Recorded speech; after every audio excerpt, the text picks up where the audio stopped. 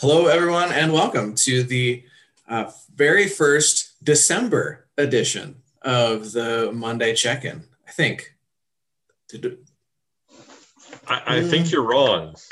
Nah. No, you're right. You're right. It Am was I? November 30th. Okay, that's what I thought, because the Yep. thing on the thing said November 30th. But then I was like, but the day's the 7th, but there's 7 days in a week. But does the 7 days, it's all confusing to Count me. the first day or not count the first day. It's always a mystery. Yeah, that's when math gets weird in my brain. And I always have to pull my calendar to check. So it is officially the first December edition of the Monday Check-In. It's Monday, December 7th. I am Damon Jensen Heitman, one of the pastors at First Presbyterian Church in Hastings, Nebraska, joined by Greg Allen Pickett, the other pastor at First Presbyterian Church in Hastings, Nebraska. Glad to be here with you all. Yeah, and the Monday Check-In, for those who don't know, is a little get-together at the start of the week. Greg and I take a look at the scripture that is going to be used for this upcoming Sunday, which will be the third Sunday in Advent, I believe. We have a little bit of a chat about that, a little kind of a mini Bible study, if you will, and then we switch gears and we share a little bit about the life of the church, what's going on at First Pres, what folks should be aware of, how folks can join in on things, and all that good stuff. Is that it? Yeah. Yes, that's it. We're hoping that we won't be interrupted by Hastings Utilities this week. Yeah, hopefully not. And if we are, it's just me in the house, so it's going to be even trickier than it was last week. Well, I guess the cat's here, but she's not a lot of use in those useless sorts of situations. Which begs the question, why even have a cat? But we won't get into that. Well, she is cuddly. She does keep your legs warm at night. Fair enough. When she chooses. When she chooses. That's, yeah. Mm-hmm. She actually just uses your legs to keep her warm, but whatever, it's fine. So should we have a little prayer before we get into it? Let's do that. All right, let's join together in prayer. Loving and gracious God, as we gather together this day and in this way, in the presence of the morning sun and the fresh light of the day, I ask that your Spirit might be with us once again, that your Spirit might fall afresh upon us as we take a look at your ancient words, your holy words, your words that have meant so much to so many people throughout centuries. Bless us this day and be with us as you always are. In your name we pray. Amen. Amen. So we do have a bit of scripture for this Sunday. That's not a change. We always have scripture on Sunday. And we're going to continue that tradition this coming Sunday with a little bit of scripture reading from the prophet Isaiah. Isaiah chapter 61, verses 1 through 4, and then jumping to verses 8 through 11. And it reads in this way. So this is the prophet Isaiah speaking. The Spirit of the Lord God is upon me, because the Lord has anointed me. He has set me to bring good news to the oppressed, to bind up the brokenhearted, to proclaim liberty to the captives and release to the prisoners, to proclaim the year of the Lord's favor and the day of vengeance for our God, to comfort all who mourn, to provide for those who mourn in Zion, to give them a garland instead of ashes, the oil of gladness instead of mourning, the mantle of praise instead of a faint spirit. They will be called oaks of righteousness, the planting of the Lord to display his glory. They shall build up the ancient ruins. They shall raise up the former devastations. They shall repair the ruined cities, the devastations of many generations. For I, the Lord, love justice. I hate robbery and wrongdoing. I will faithfully give them their recompense, and I will make an everlasting covenant with them.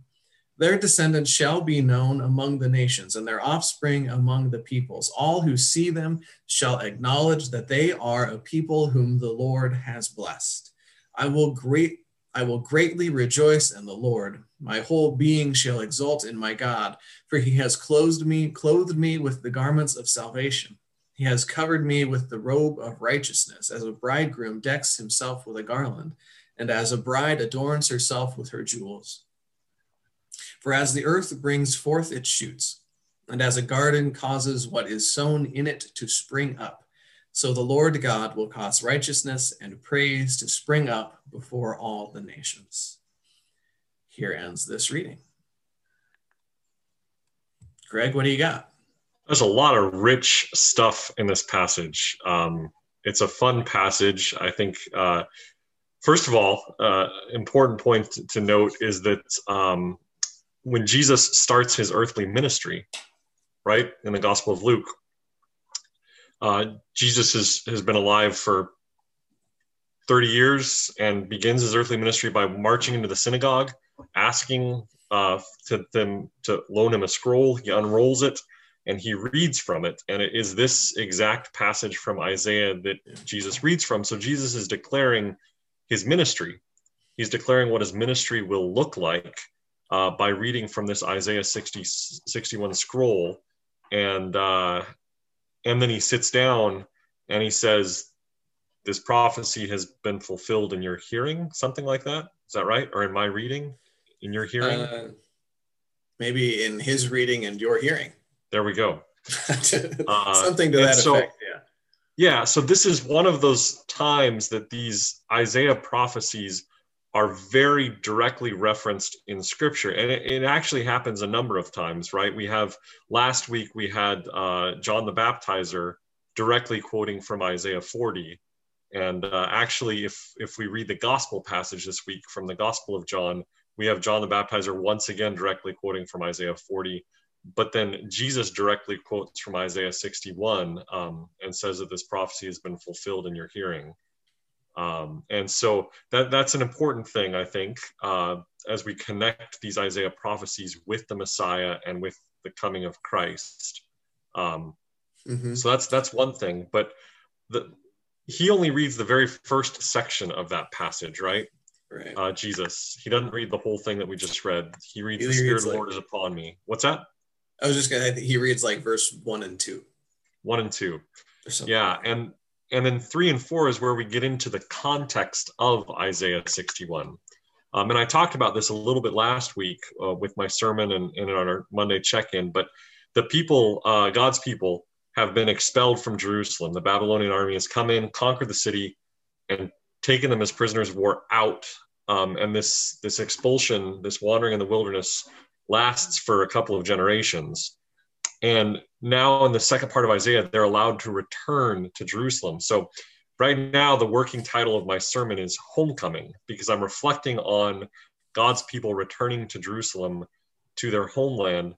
And what I want to reflect on and sort of build upon is this notion of homecoming, but the fact that things are going to be different, right? So they are returning to their home, but their home is going to be fundamentally different than it was when they left.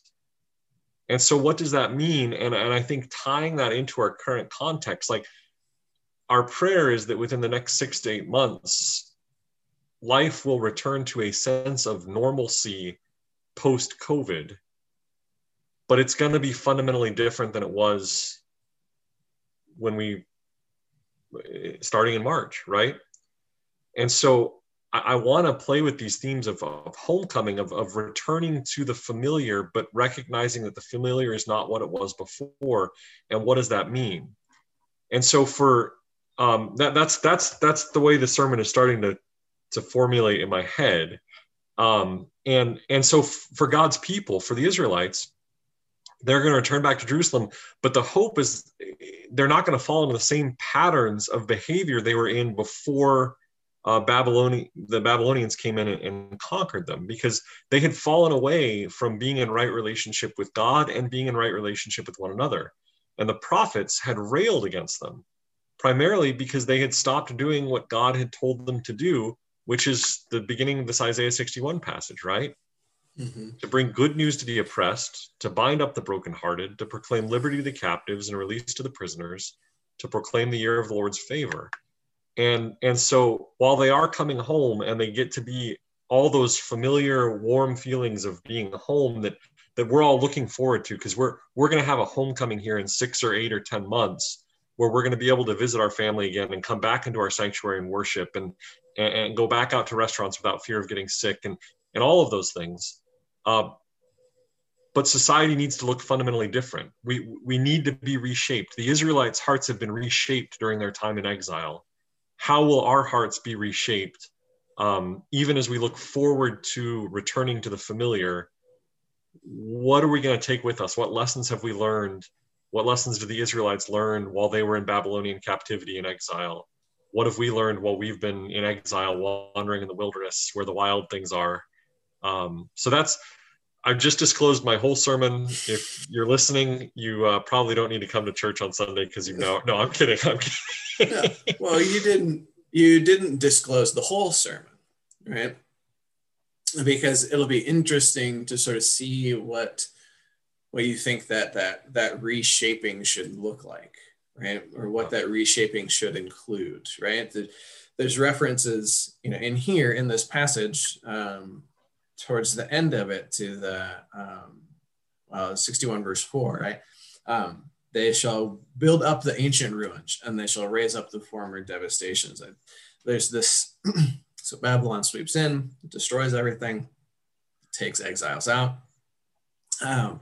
So there is this sense of there's rebuilding that needs to take place, right? So there may be rebuilding of relationships that will need to take place. There may be a reforming of, whatever the thing is, right? And it's interesting that, if a home is destroyed by a fire, for example, right?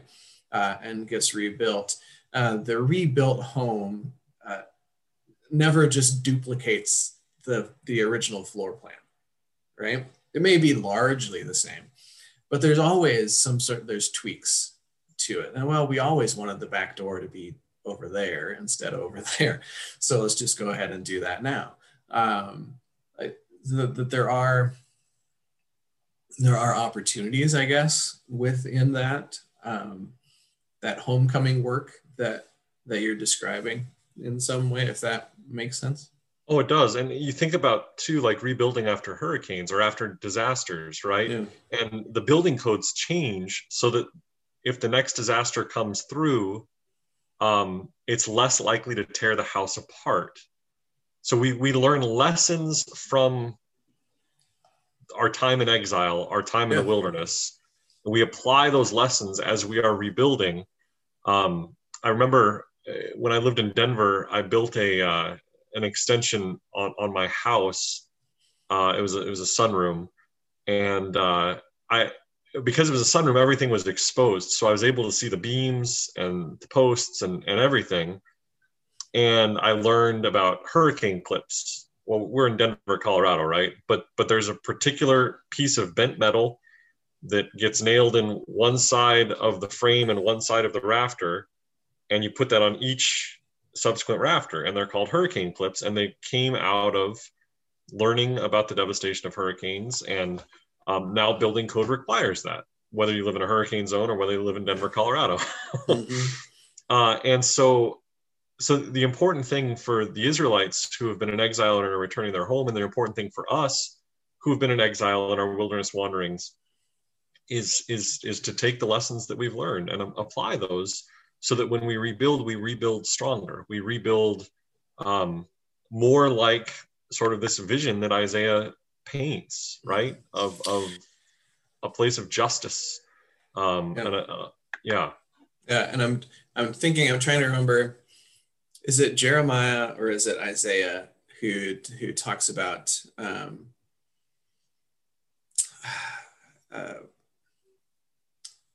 planting gardens, like where they are? That's Jeremiah. That's Jeremiah, right? That's sort of make the best of the situation while you're in exile, right? But that's also a word to the exiles, right? Yes. Because so I'm just thinking about this, that the wilderness experience, like there are lessons for us, right? That we can learn and then bring back to our homecoming. but that doesn't mean that there isn't any, like, that we can't maintain a spiritual value, a spiritual core in the midst of the exile as well, right? Right. And this is part of Kylie's doing that 5 for 5 sort of thing. That the wilderness experience isn't just wasted time, right? Right. Like, it's not just lostness, it's not just nothing. That we are still having experiences, like, and we are still having opportunity for prayer and for reflection and for spiritual growth and personal growth amidst the wandering, I suppose. Yeah, that is such a powerful image, and you've preached on it a couple of times, including I think with college students. But this notion that even when we're in the midst of our exile, to make the best of our situation, to build homes and occupy them, to plant gardens and eat the food that is produced from them, and so that even in the midst of our exile, in the midst of our wilderness wanderings, we can learn, we can continue to grow in our relationship with one another, in our relationship with God, and we can benefit from this, or sort of redeem this. And the key to all of that, I think, that we learn about in Isaiah is God's presence with us in the midst of it, right? God has not abandoned us. And so we can continue to grow in our relationship with God, even in our wilderness exile, in the same way that the Israelites were encouraged to do, and to rekindle and reestablish and reform and reshape and repair and improve our relationship with God in the midst of our wilderness wanderings. And that's a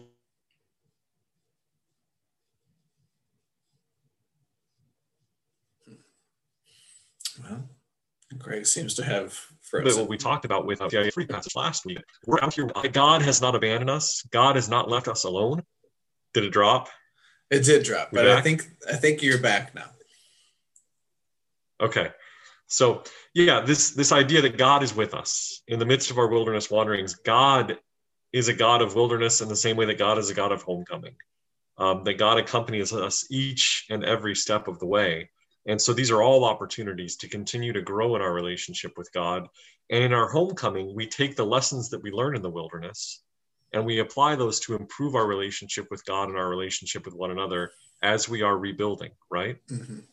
Yeah, this is reminding me of if folks who maybe missed Forum on Sunday morning. Dan started off by talking about the Advent wreath and talking about, in some ways, this sort of continued separation that we're experiencing because of COVID. It provides this great opportunity to reestablish some habits that maybe we weren't doing before, right? So to reestablish doing an Advent wreath in your home with your family, to reestablish that habit and to reconnect with God in that way.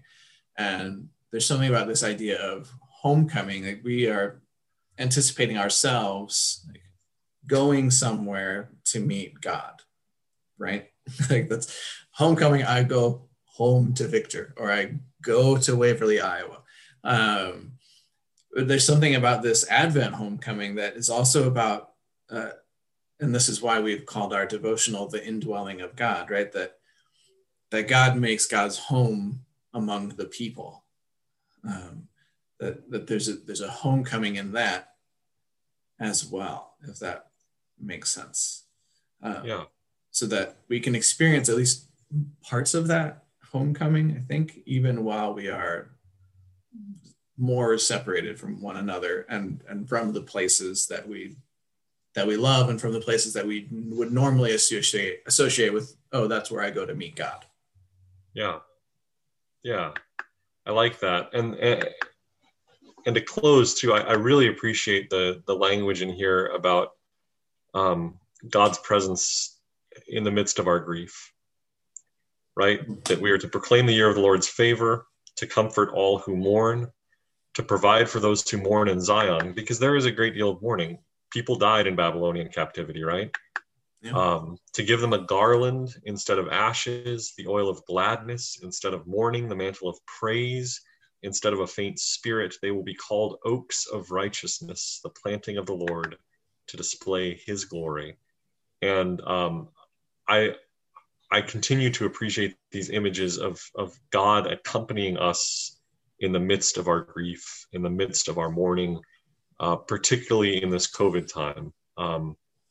You know, I'm going to be doing a funeral today for a longtime church member, Burdetta Fricke, and I find comfort in these passages from Isaiah. In fact, I'm quoting from Isaiah as part of the funeral service this morning, or it'll be at 1 o'clock this afternoon. And so I just because God reminds God's people that even in the midst of grief and mourning, in the midst of wilderness wanderings, or being out of our comfort zones, that God still accompanies us. God is with us. God walks with us, and God's presence and time will help us get to a point where the garland instead of ashes, and the oil of gladness instead of the oil of mourning. And man, there's a lot of hope in those words. Mm-hmm. Yeah. Yep. It's a beautiful and powerful bit of scripture. And I have one last question. What does a recompense mean? Recompense? Yeah. Being paid back for, right? Okay. It's such a great word. It came up in last week's reading as well. It just has such a great rhythm to it. Recompense. Yeah. Great word. Yeah. Think about recompensated, right? It's being paid back for. I will faithfully give them their recompense. Yeah. At any rate. It's not a word we hear very often. It's a good one. Yeah. Announcements? Yeah. So super busy in the life of our church in this season of Advent and Christmas. We're still not doing in-person worship in our sanctuary. However, we are still doing stay-at-home worship during the season of Advent. That is from 10:30 to 11:30, streamed on Facebook Live, as well as on 1550 KICS radio. But if the weather holds as it did on Sunday, following worship at noon, we invite you to watch our live stream worship service or listen to the radio. And then get in your car at 11:30, drive down to the church parking lot, and we're doing an Advent parking lot hymn sing. And we did it this Sunday, and it was delightful. I was trying to think, there were maybe 20 or 30 people there, Damon? I was going to say 30. So a nice group. It was a nice group. We were able to maintain social distance and wear face masks, and we were outdoors. And so following the CDC guidelines, and a total of 15 minutes that we gathered, but we sang 6 beloved Advent and Christmas hymns, and we're going to do that again each Sunday in Advent, weather permitting. And so we invite you to join us for that, a chance to see your beloved church family in person, to look in their eyes, and also to sing hymns that are part of this season of the church year that are so important to us. In addition to the Advent parking lot hymn sing, we're doing a couple of special services this Advent. We're doing what's called a Blue Christmas service. This is for people who have experienced a significant loss at some point in the last year, or really just are mourning a specific loss in this holiday time. Yeah. And that'll be on Thursday, December 17th at 7:30 p.m. That will be broadcast on Facebook Live. Once we've finished the broadcast, it will also be posted to our church's Facebook page. And we can send out the video of that as well for people who want to watch that service or participate in it in some way. It's an ecumenical service. We're doing it with 4 other pastors in town, and it promises to be a pretty meaningful thing. Our Christmas Eve services as well. Let's run down the schedule of that. We're going to do a drive-in Christmas Eve worship service. That'll be in the stadium parking lot of the Hastings College football stadium. We will start that service at 5:30. We invite people to start arriving by 5 o'clock so we can get the cars stacked in the parking lot. You'll get there. You'll be handed through your car window a bulletin and a battery-operated candle so we can do a candlelit silent night. and then you'll tune your car radio to 1550 and participate in the service that way. Damon and I will be standing on the steps of the basketball arena. Hopefully it won't be too cold or too windy or too snowy. I was mentioning that to my wife on Sunday, and she said, just bundle up. Yeah. Suck it up, Buttercup, she said to me. Yeah. So we will be there. Jessica will be pushing me out the door of the stadium to lead the service, whether I want to or no. Jessica would never do that to me, of course. But that is our Christmas Eve service that will be live as a drive-in service, also broadcast on the radio and Facebook Live. And then at 11 o'clock, we'll have an evensong service, an evening prayer service, which will go live on our church's Facebook page at 11 p.m. on Christmas Eve. An expression that I learned in Minnesota is that there is no bad weather, only bad gear. Okay. So I like it. If you think the weather is bad, that really just means that you weren't prepared for it. So there you go. That sounds like a very Minnesota sensibility thing to say. Yeah, they were always outside, those people. So that's kind of the Advent, Christmas Eve stuff. We have also throughout the Advent season a few different ways for people to be able to continue their faith journey during this time. We have the Advent devotional that we sent out to everyone. If folks don't have one, then they can let the church know and we'll get one to them real quick. And along with that is a reverse Advent collection, a daily collection of useful items for some of our vital ministry partners. And if folks have started to collect those and would like to drop them off, they are welcome to do so at the church during regular business hours. Just come to the door by the office, ring the bell. Jean or whoever is in the office will greet you and help you to find where we're collecting those items. Forums are continuing. I think there's one more forum before we take a break for the end of the year. And Dan Deffenbaugh right now is leading a forum on messianic expectations. And those are at 9:15 Sunday mornings, live via Zoom. So if folks want to join in, let the church know and we will get that link to you. And they are recorded and we're posting those videos to YouTube as well. So folks can check those out. And also, I've received a lot of positive feedback from this, and probably you have as well, Greg. Dedicated church staff and volunteers have gone back through the recordings and found cantatas, First Pres cantatas from previous years, and those are being broadcast on the television channels. I don't know which ones, but yes, the public access television channels. Yes, so folks can be on the lookout. I know there was an announcement in the bulletin that had all the detailed information of when they air. I've seen a couple of them pop up on our Facebook page, so folks can look for them there as well, probably. I've watched a little bit of some of them and seen a lot of faces that I don't recognize. And but I think folks are really enjoying that as a way of basking in the season, I suppose, and also as a way of remembering their connections to one another. In addition, of course, to the messages that those cantatas relay to us. But those another thing for folks to keep an eye out for. Yeah, the one that is being broadcast this week, it's a rather impressive lineup of people in the front of the church in black robes and purple stoles. Oh, really? It is. And I think this was Reverend Bill's thing. He liked this. And so I think there are 8 or 9 people, including Dr. Dan Deffenbaugh, Joan and Dave McCarthy,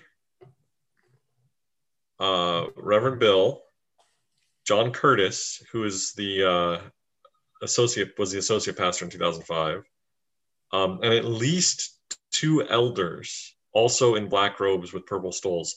And so it's this really impressive lineup, and they've moved the pulpit and the chairs for everybody down onto the floor of the sanctuary because the brass is sitting where the chairs normally are. Mm-hmm. And fun to watch and see and hear those voices. And the elders, I think, are Lynn Friedwald Shoemaker and Jim Bovey. Okay. And it's fun to see them as well. So it's an impressive lineup, and then the music itself is just stunning. So grateful for our music program and its long, rich tradition at this church. So. Yeah, I was thinking about this on Sunday about because during the worship service we had that recorded bell piece that we shared from 2017. I was thinking about how fortunate it is for First Pres to have these things that we can revisit and share. And then I thought, well, it's really more than luck that these things are there, right? And it's because of all of the past work of previous generations who just sort of consistently went about doing the things of God and built up this great legacy, this great tradition, all of these varied ways of passing the faith along to folks, that those things exist, which was and then it flipped my mind a little bit for how I thought about those things, that and